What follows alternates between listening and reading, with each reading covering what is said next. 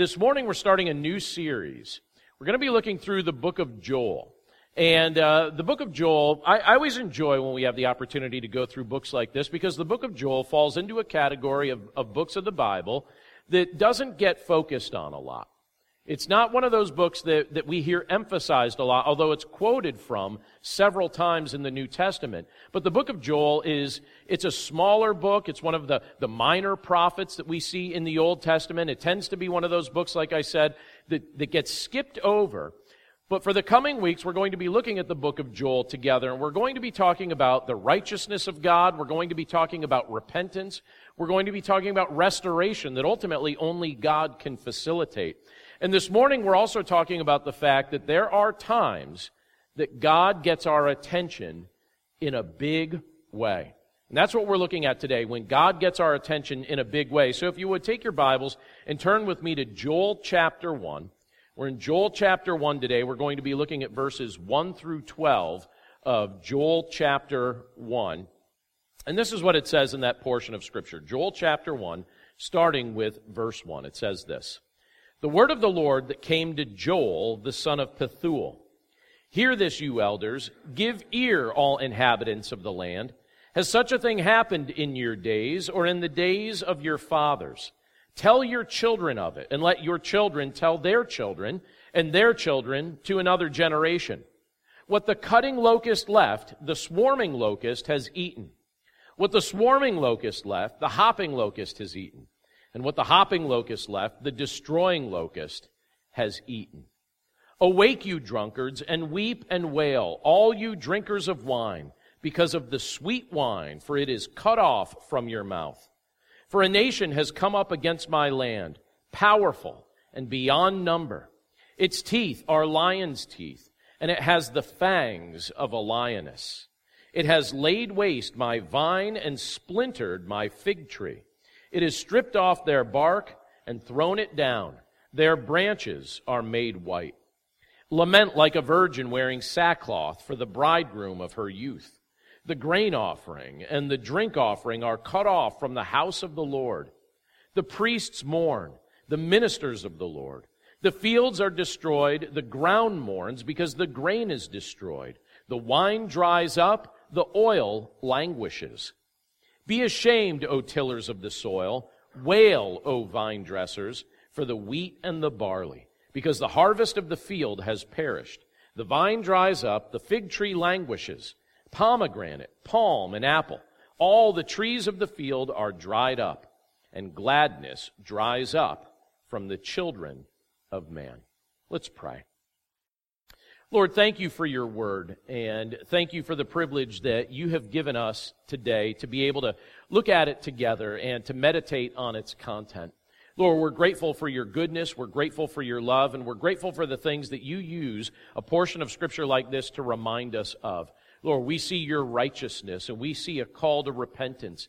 And Lord, we're grateful that as we go throughout the book of Joel, that we'll also see restoration. And Lord, we know that you divinely orchestrate these sorts of things, and that you have our good in mind as you do this. But Lord, sometimes it can be a very painful process that we go through while you're getting our attention.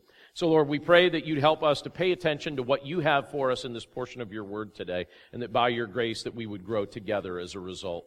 We love you, Lord, and we thank you for the privilege to be able to look at these things together. And we pray this all in Jesus' name.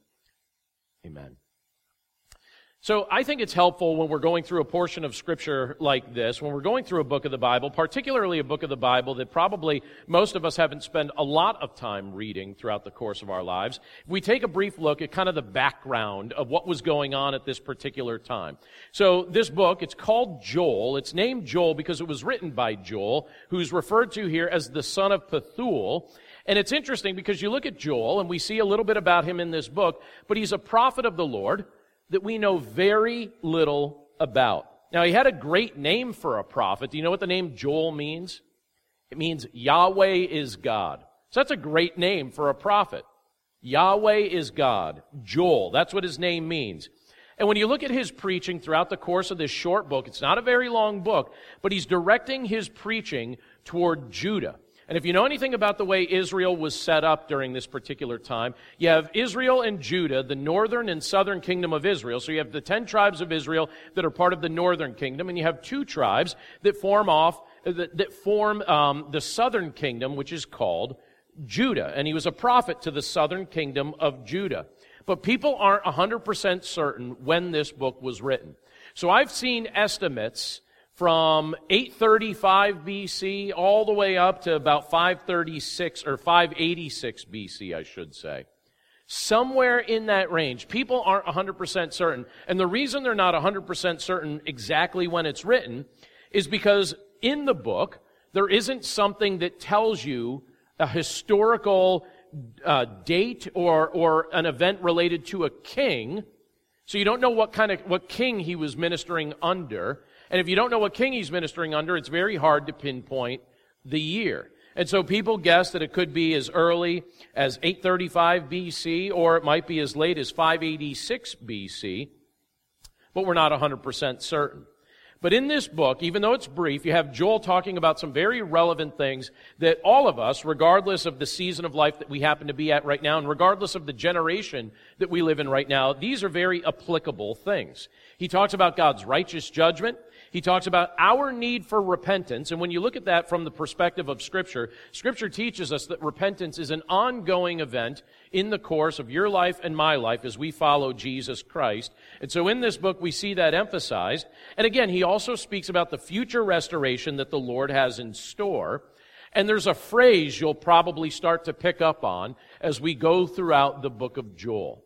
As we're reading through this book, as we're studying this book together, you're going to see the phrase, the day of the Lord, mentioned. It's going to be mentioned multiple times, the day of the Lord.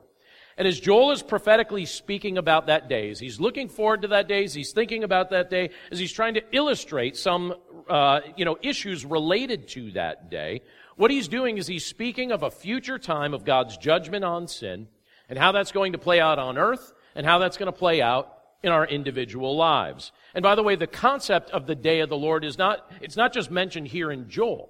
It's mentioned elsewhere in Scripture as well. You see in places like 2 Thessalonians 2, it's mentioned. We also see in 2 Peter chapter 3, the day of the Lord is mentioned. So it's clear that the Lord wants us to be aware of the fact that that day is absolutely coming. But now think about the portion of Scripture I just read a moment ago, and we'll review some of those verses again in just a moment here. But as this book opens, you can see that the Lord is trying to make us aware of this reality, this idea of the day of the Lord. And to aid us in understanding what's coming, we're given the imagery here. We're given a particular imagery that's intended to get our attention in a big way. So let me ask this before we even kind of pick apart the details of these verses. Have you ever experienced a season where you could tell beyond a shadow of a doubt that the Lord was trying to get your attention? You ever experience that? A season where it becomes abundantly clear to you that the Lord is trying to get your attention. He's trying to get your ears to perk up and your eyes to widen. There's something He wants you to see. There's something He wants you to hear. When that happened, when you could tell that God was trying to get your attention, how did you respond to Him in those moments? How did you respond? And by way of application, I think it's useful for us to look at this portion of Scripture that we're looking at today and ask the question, how does this Scripture encourage us to respond to God as He's trying to open up our eyes to see things that we were missing before? And let me show you a few things that this portion of Scripture brings up that I think are worth noting. As this Scripture opens up, and you have these things being addressed, one of the things, as the Lord's trying to get our attention, one of the things that He also wants us to do in response to Him getting our attention isn't to just hold this detail or these details in our mind and just ponder them, but He also wants us to convey them. Specifically, He wants us to convey His Word and His work to our children.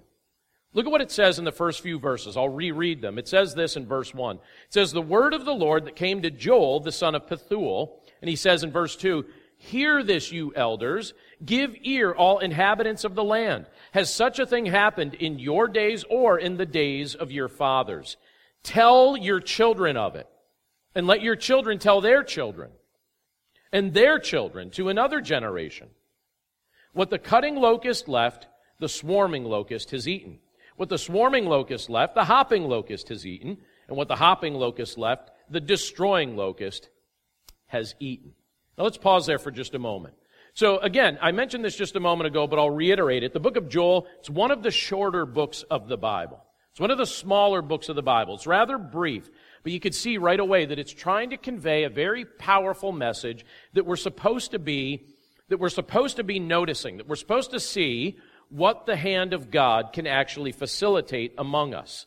And you have the Lord speaking to Joel, and he's speaking through Joel, and he uses this occasion as he's speaking through him to communicate something powerful to the people of the southern kingdom of Israel, the people of Judah. And what was taking place at that time was a severe locust plague.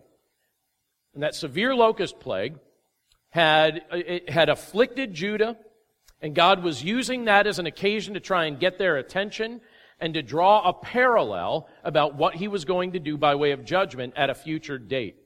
Now, have you ever been in the midst of a swarm of insects?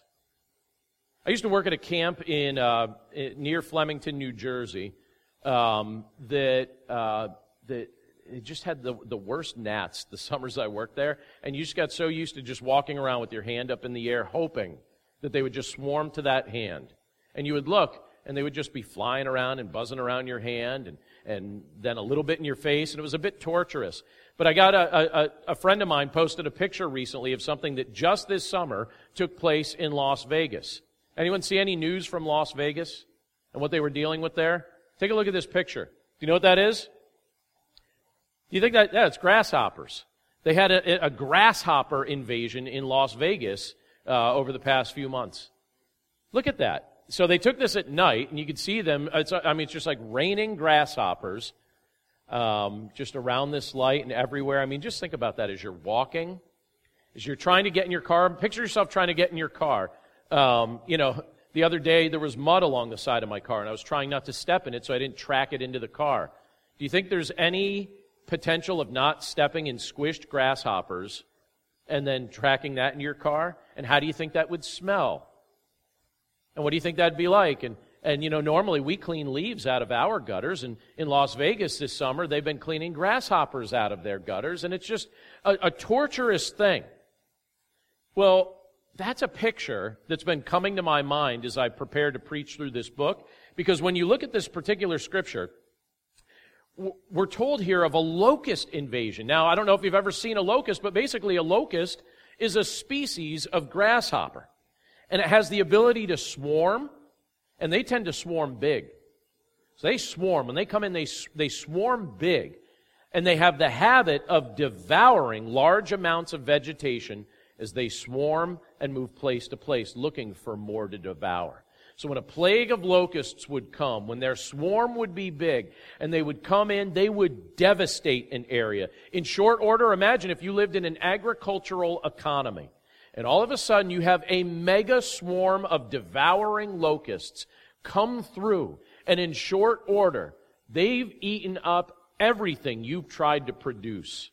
They've eaten up everything. They've made an absolute mess of everything you've invested all of your time and your money and your effort. And I actually read this week, imagine this, I don't even know how some of this is possible, but there are evidences in recent years of locusts when they've come through. We think of them eating vegetation, but they seem to eat everything. There's evidence of them eating plastics, and even evidence of them coming through and eating things made of metal. So imagine that. Not only your vegetation, but also, things that you wouldn't even anticipate an insect to come through and eat. Plastics, metal in our day. What kind of damage were they doing back in this time that Joel is writing about? Well, they came through and they absolutely devastated this agricultural economy. And so at the time of Joel's writing, you have these locusts. They've just devoured the vegetation. They've just devoured the crops of the people of Judah. And as you can imagine, as a result, their economy was now suffering. And think about the trickle-down effect that this would have. Their economy in general is suffering. Their animals are now suffering, because what do you have to feed the animals? You don't have something to feed the animals. What happens to the animals? Well, then the animals die. And if your animals are dying, even things like being able to get milk and things of that nature goes away. And if your animals are dying, well, you can only eat them once, right? If you have no vegetation to eat, now you got to eat the animals, but the animals themselves are dying because they have no vegetation to eat. And as a result, everything is just kind of dying around them, and the people are starting to starve. So they're hurt financially, but they're also hurt physically. Everything around them was suffering. This event was so severe that the Scripture indicates that it was unlike anything that generation of people had ever witnessed. It was unlike anything they had ever seen. But through this event, see, the Lord doesn't waste anything. He doesn't waste anything. He doesn't waste anything, any event, any trial, any experience you've ever had in your life. The Lord will not waste it. And He doesn't waste this event either. And through this event, what God was doing is He was trying to get the attention of His people in a big way. And He wanted them to be sure to convey what He was teaching them through this occurrence to their children and to their grandchildren and to their grandchildren's children. Multiple generations, He's saying, convey this to your children, convey this to your grandchildren, make sure it's heard, make sure it's known, make sure these details get passed along to those who come after you. Have you ever considered just how vital your influence is on your children? It's huge. And sometimes we minimize it, but it's huge. Our influence on our children, and even their children, our influence is huge. From whom do most children, or we can just say this of any people, from whom do most people learn about God? From whom do most learn about God? Or even form their image in their mind of what they think God is like? From their parents. From where do most Christians trace their understanding of the gospel? It wouldn't surprise me if for most, probably not all, but for most of us gathered in this room, it was probably either your mother or your father or your grandparents that shared the gospel with you and modeled the gospel with you. Who has the opportunity in that line to model what it looks like to have a vibrant relationship with Jesus in the kind of way that sticks in our minds and in our hearts? Who's being observed constantly? It's parents. It's grandparents. Parents and grandparents tend to be the people with the greatest roles of influence in a child's life. And here you have the Lord saying, convey this to your children and to their children. Make sure what's taking place. Make sure what I'm doing. Make sure that the message that I'm trying to get your attention to convey, make sure it doesn't just stick in your mind, but tell it to the people who weren't here for these original events. Tell it to those who didn't see what you had the opportunity to see, so that they know about it and so that they recognize my hand at work. And in our context, even though we're reading a piece of ancient literature here, it still speaks to us powerfully right here and now. So in our context, the principle that's being communicated here is a principle that we would be wise to adopt, meaning that we're also being called to convey the work and the Word of God to our children and to our grandchildren. Well, how do we do that? Sometimes we overcomplicate it, but let me just suggest a couple simple things. I think we're called to establish intentional patterns in our homes whereby this can be accomplished. I think I've mentioned this a few times here, but one of the intentional patterns that we're trying to establish in our home is that in the evening at some point, when we're all gathered together, particularly now that our children are older, and they all have jobs and they're all doing all sorts of things, but in the evening, there's this point of the day where we're all together in the same spot. And when we do that, when we're gathered together in that spot, I consider it my responsibility to sit down and read Scripture with our family, or to read something based on Scripture that will point their hearts to Christ and convey wisdom. And we do that, and then we take turns praying for each other in the application of what we've just read. But in those moments, we're conveying something that the Lord wants to see conveyed. I think it's valuable not just to be people who read the Bible, but to be people who read the Bible out loud with our family, praying together. I think that's another important thing. Even before we take long trips, one of the things that we're trying to do is to just take a moment and say, Lord, would you grant us safety as we're on our journey here? How about this? Confess to each other. Last night as we were sitting around our family room, one of the things that we did was we confessed some things to each other. We confessed areas of struggle. We confessed areas of weakness, areas where we felt like we were at times deceived by Satan. We confess that. You know what happens when you confess things like that? They lose their power over you. When you bring things out into the light, it loses its power over you, and it also invites the people you confessed it to hold you accountable. You've just said, keep me accountable with this.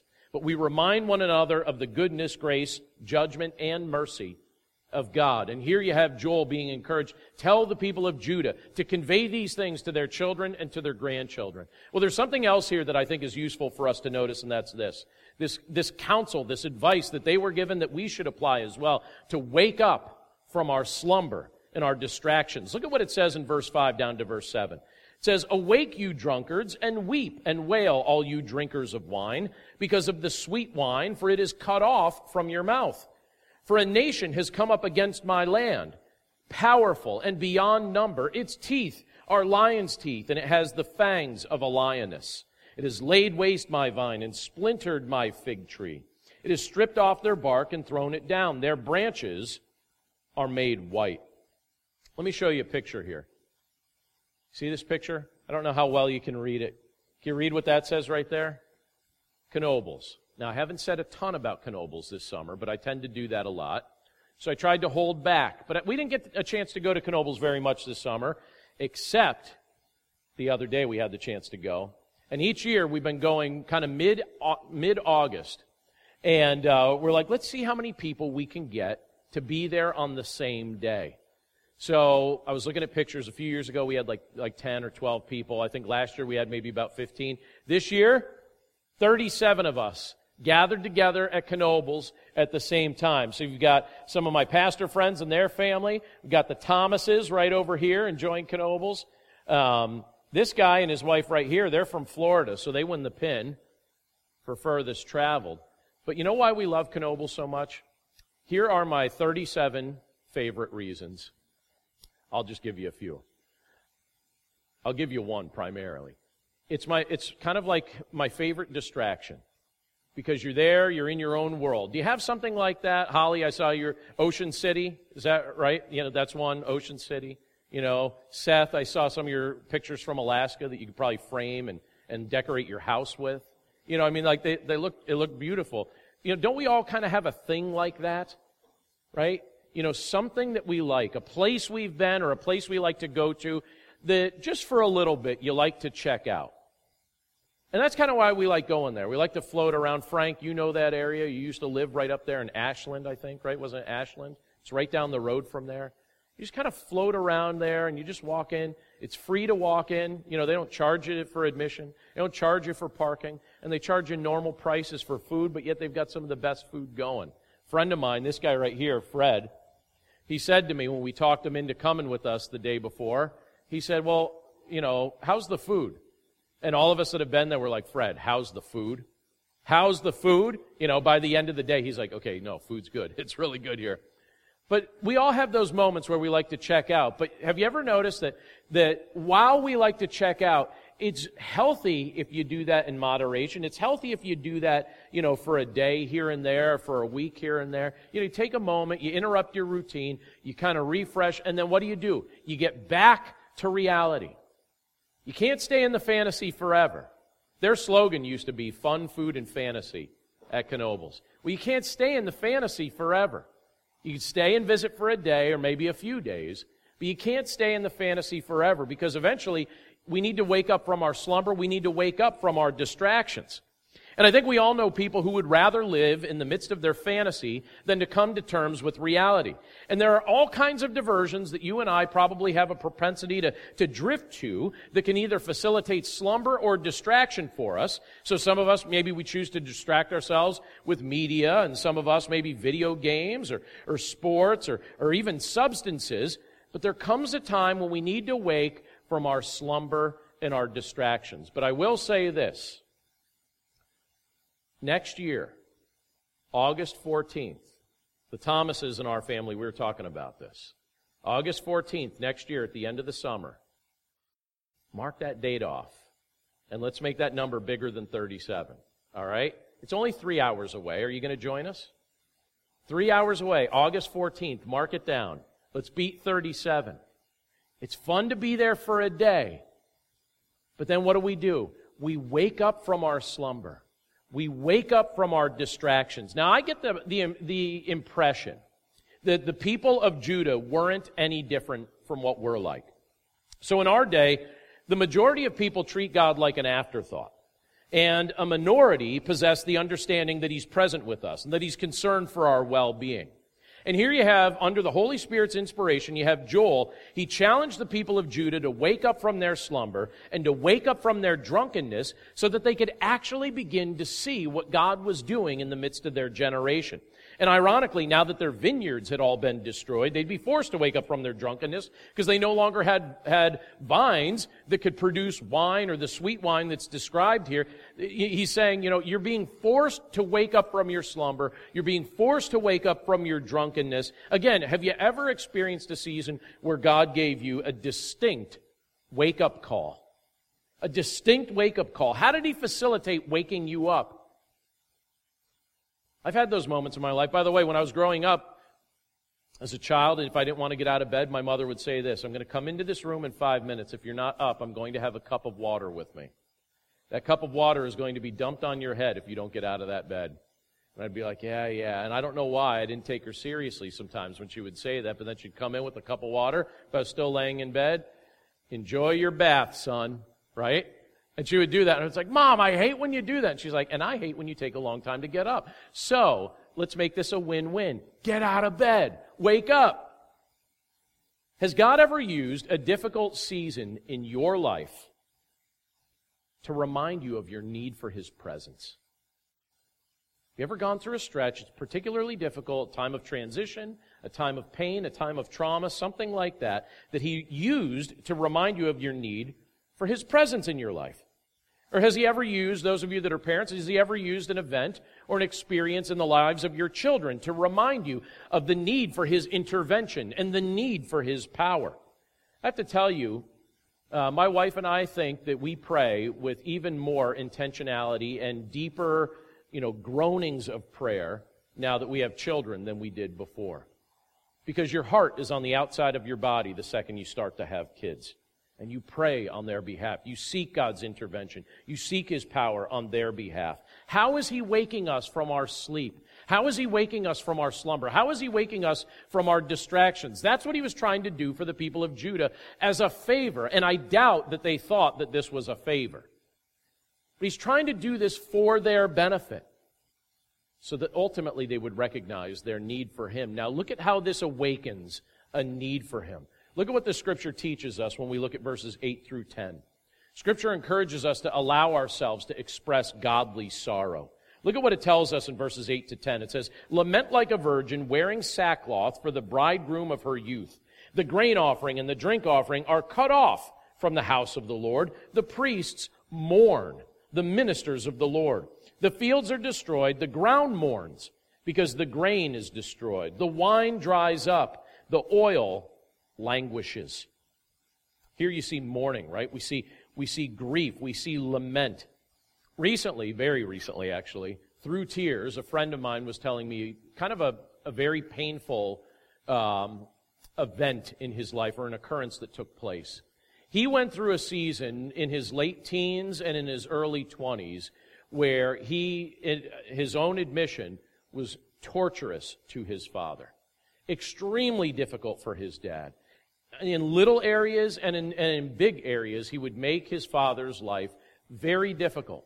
He would crush him emotionally. He would disobey in all sorts of ways. He would rebel every chance he got, and he started taking his life down a very, very dark path. Later in his 20s, he came to know the Lord, and somewhere in that period of time, his father started dying. And he was telling us the other day, through tears, of that experience. Watching his father die, but then also feeling the need to talk to his dad in the midst of those moments. And one of the things he said to his father was, "Dad, I'm sorry for the trouble that I caused you. I'm sorry for the pain that I put you through. I know that it was severe at times. I know that I broke your heart repeatedly. But he said, Dad, I just want to know, in the midst of that, you knew that I loved you, right?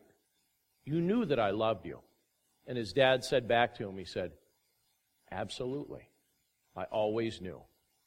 Absolutely. I always knew. But you look at that, and I know that for my friend that was a painful experience for him to go through. But it's interesting how healthy it can be when we allow ourselves to express a godly sorrow. Expressing sorrow isn't something that I think naturally we're excited about doing. I know generally speaking, at least in my own life, I think it's fair to say that I prefer to express feelings of happiness. I would prefer to tell you, about seasons in my life or moments in my life that elicited happiness within me, more so than moments that I felt were sorrowful. And I think that that's probably a preference that most of us share. But here, when you look at this scripture and some of the related scriptures, Scripture speaks of a sorrow that's quite healthy for us to both embrace and express. A godly sorrow. Look at what it tells us in 2 Corinthians chapter 7, verse 10. There it says this, godly sorrow brings repentance that leads to salvation and leaves no regret. But worldly sorrow brings death.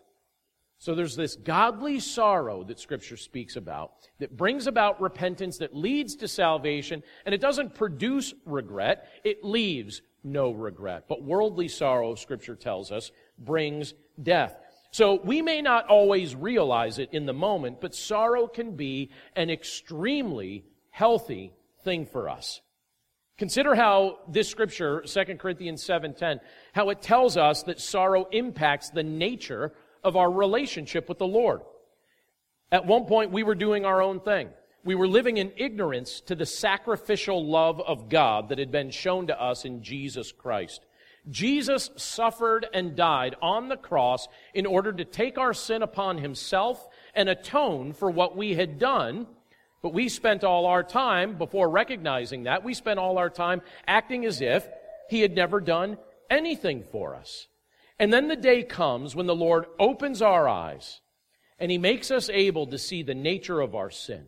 And he makes us able to see the depth of our unrighteousness, the offense to his righteousness that we were embracing. He helps us to see the pain that Christ endured to pay for what we had done. And then we're allowed to experience, or given the privilege to experience, this godly sorrow. We become sorrowful for how we've sinned against our loving Father. And we repent of our sin. And Scripture tells us that now through faith in Jesus Christ, we experience the joy of salvation and the new life that he's secured for us through his resurrection from the dead. God desires that humanity experience this great blessing. And you can see his heart conveyed here through the words that he speaks through Joel to the people of Judah about these very things. They were encouraged to lament. They were encouraged to mourn with the ultimate intent that they would turn to the Lord and that they would once again seek his power and that they would once again seek his presence in their lives. In a personal way, let me ask this. Have we personally allowed ourselves to express this kind of godly sorrow, the kind of sorrow that Scripture encourages God's people to express? Have we been compelled to repent of our sin and to repent of our unbelief? Godly sorrow brings repentance that leads to salvation and leaves no regret. One last thing that this portion from the book of Joel brings up that is where we're going to finish up today, and that's this. We're encouraged here to admit the unpleasant so we could prepare to address it. Look at verses 11 and 12. There it says this, "Be ashamed, O tillers of the soil. Wail, O vine dressers, for the wheat and the barley, because the harvest of the field has perished. The vine dries up, the fig tree languishes, pomegranate, palm, and apple. All the trees of the field are dried up, and gladness dries up from the children of man." So the locusts that are spoken of here in this chapter, they had destroyed the land of Judah in a very abrupt way. And it appears that the people of Judah prior to that had become rather complacent. They were complacent in their riches. They didn't foresee something like this coming. It's also clear that their complacency had become an excuse for them to live as if the Lord was distant from them. God was barely an afterthought in their minds. That's how they were living. But now it was time for them, in a very healthy way, it was time for them to admit the unpleasant. It was time for them to admit that they were trying to do life on their own without God's help. It was time for them to admit that the faith that they had once placed in their abundance of food, their abundant harvests, their healthy livestock, that was faith that was misplaced because the objects of their misplaced faith were now being taken away from them so that they could show that ultimately they needed to place their faith in the Lord who is not taken away in that regard, in the Lord who remains with His children in the midst of adversity. Do you like old jokes? Anyone like old jokes? All right, I see. Carol, you like old jokes? All right. This is just for Carol then. 4 preachers. They met for a friendly gathering. During the conversation, one preacher said, "Our people come to us, they pour out their hearts, they confess certain sins and needs. Let's do the same. Let's do the same. Confession is good for the soul." So in due time, all agreed. It took them a little while to get there, but eventually they all agreed. So one confessed. He said, "You know what? I really like going to movies. And sometimes I sneak off when I'm supposed to be at church, and I go to the movies." And they're like, "Oh, okay." Second one confessed to liking to smoke cigars. He said, "I know I shouldn't do it. I know it's not a good habit, but I really, really like smoking cigars. And so I try and sneak cigars now and then." They're like, "All right, brother, okay." The third one confessed. He said, "I really like playing cards. I know I shouldn't play cards. I know I shouldn't gamble." He's like, "Man, I really, really like playing cards." And then it came time for the fourth guy to confess, and they looked at him, and he wouldn't say anything. They're like, "Come on, brother, it's your turn. It's your turn to confess." The other said, "Look, we confessed ours. We were transparent before you. We confessed. We told you our most embarrassing things. It's time for you to tell us your secret. It's time for you to tell us your vice." So finally he answered and he said, "It's gossiping, and I can hardly wait to get out of here." That's an old joke. I've heard that a bunch of times, but sorry for those of you. Some of you are looking like this. Some of you are laughing. They're not all winners, all right? But sometimes we got to admit the unpleasant, right? We got to admit the unpleasant so that we can move past it, so we could prepare to address it. At least they were trying to admit the unpleasant to each other. But here's the thing. Sometimes God gets our attention in big ways because small ways won't suffice. Sometimes God gets our attention in big ways because a small way just won't do. Sometimes it takes a financial emergency to get our attention. Sometimes it takes a health crisis. Sometimes it takes a family need.